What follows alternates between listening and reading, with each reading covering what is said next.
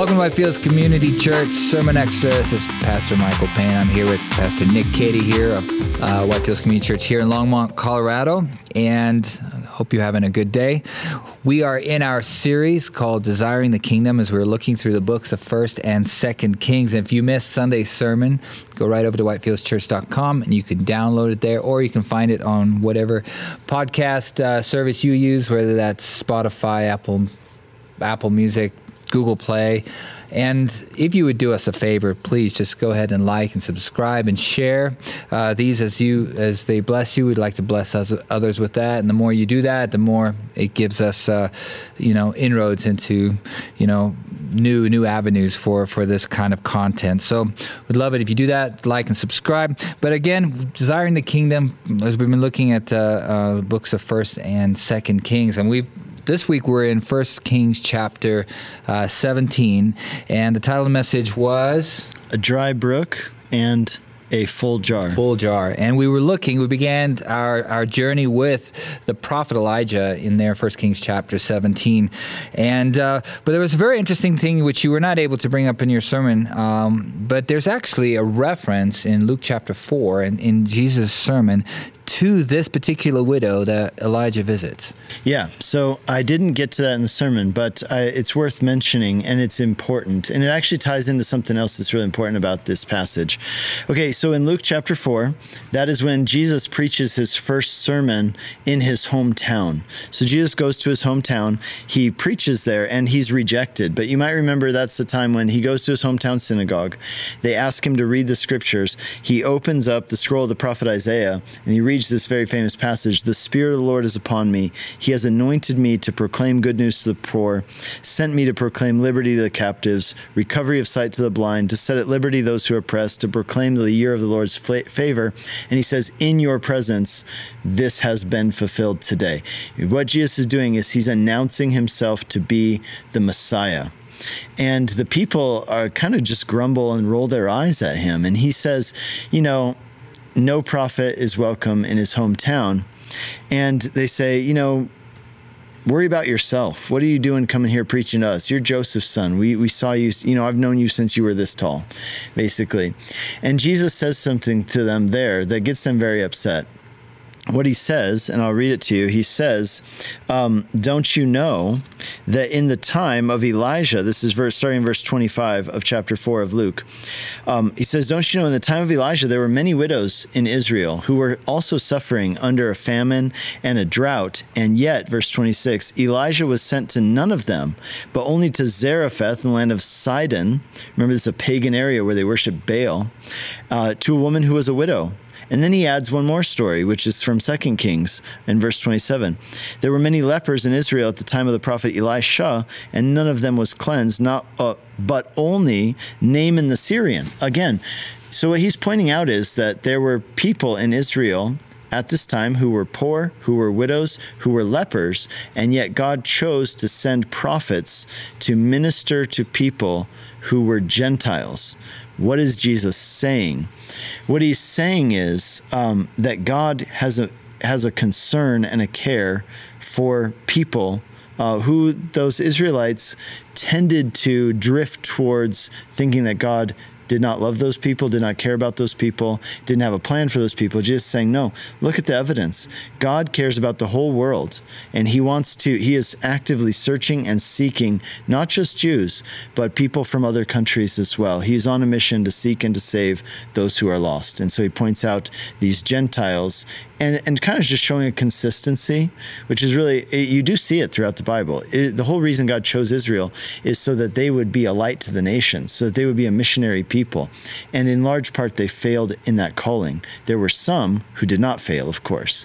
But we see it with Jonah. We see it with other examples in the Bible where God cares about Israel, but he wants them to be a sent people, a missional people, and the same is true for us. And so Jesus is saying that I've come to be a savior, not only for the Jews, but for the whole world. And that was a revolutionary idea for many people. It was right there in the scriptures all along, but somehow they had been blinded to it. It was one of those things that they ignored, kind of selective hearing type thing. Yeah, and you see it again with Peter. Peter, and having that vision in the book of Acts. It's like this wasn't like a one-time thing where Jesus, just revealed it here and then we don't see it again.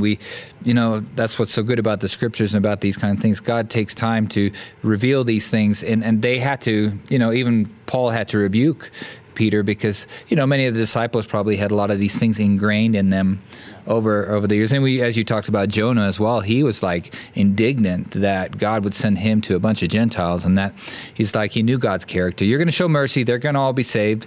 He kind of missed the whole entire point, Yeah. And that was quite fascinating that Jesus would point that out, and I'm sure it and of course it says they were in wrath there in the verse when they heard these things. All in the synagogue were filled with wrath. But thank the Lord, us as Gentiles, that this was God's plans all along. But what about the ravens? I mean, that was kind of, somebody actually brought that up after church. We were just discussing this, and I really had never even thought about it. When you think about the ravens that brought food to Elijah there in chapter 17 of 1 Kings. Yeah, the reason that's interesting is not just because, Elijah's eating chewed up bird food, but what's interesting is that ravens are unclean according to the law of Moses. So you were not allowed to eat ravens. Now, that also meant that things that unclean things touched became unclean, especially if they touched them with their mouths.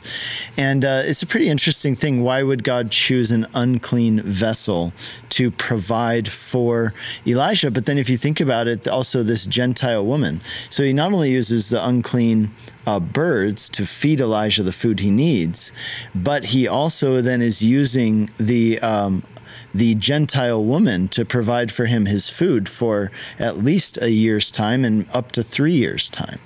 Why would he do that? Well, there's a really important point that needs to be made, and that is that this is to bring out the fact that in Israel, who are supposed to be the people of God, they have become unclean because they have turned aside to idolatry. They're worshiping Baal, right? And here's this woman, and she at least acknowledges that Elijah's God is the true God. She says, "As the Lord your God lives." In other words, the people of Israel had turned away and essentially made themselves unclean. Here's this so-called unclean woman, and yet she's closer to God than they are. She's at least open, seeking God, and willing to enter into a relationship of faith and obedience with God.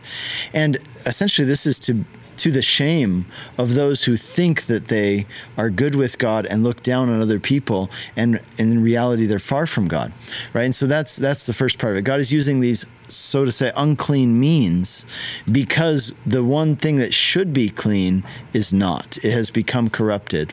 Now, on the other hand, though, there's an application here that I think is really interesting, and Charles Spurgeon brought this out about this passage. He said, this passage shows us that just as God provided physical food for Elijah through an unclean vessel, God will many times provide us with spiritual food from an unclean vessel. And what he meant with that is to say that a person who brings you a message from God's word, maybe that person might have a lot of issues or problems in their life, right? You might say, "Oh, well, why should I listen to you? You've got this problem or that problem in your family, or we're here and that." And that's somewhat legitimate, right? Because in like 1 Timothy, it tells us that if someone's going to be a leader in God's church, then they need to have their family in order as well. And yet, look, I've got issues. You've got issues. We've all got issues, right? None of us probably goes in a single day without sinning in some way. And in these ways, in our flesh, we are unclean. And yet, God uses unclean people, imperfect people, to be vessels for spiritual food for others.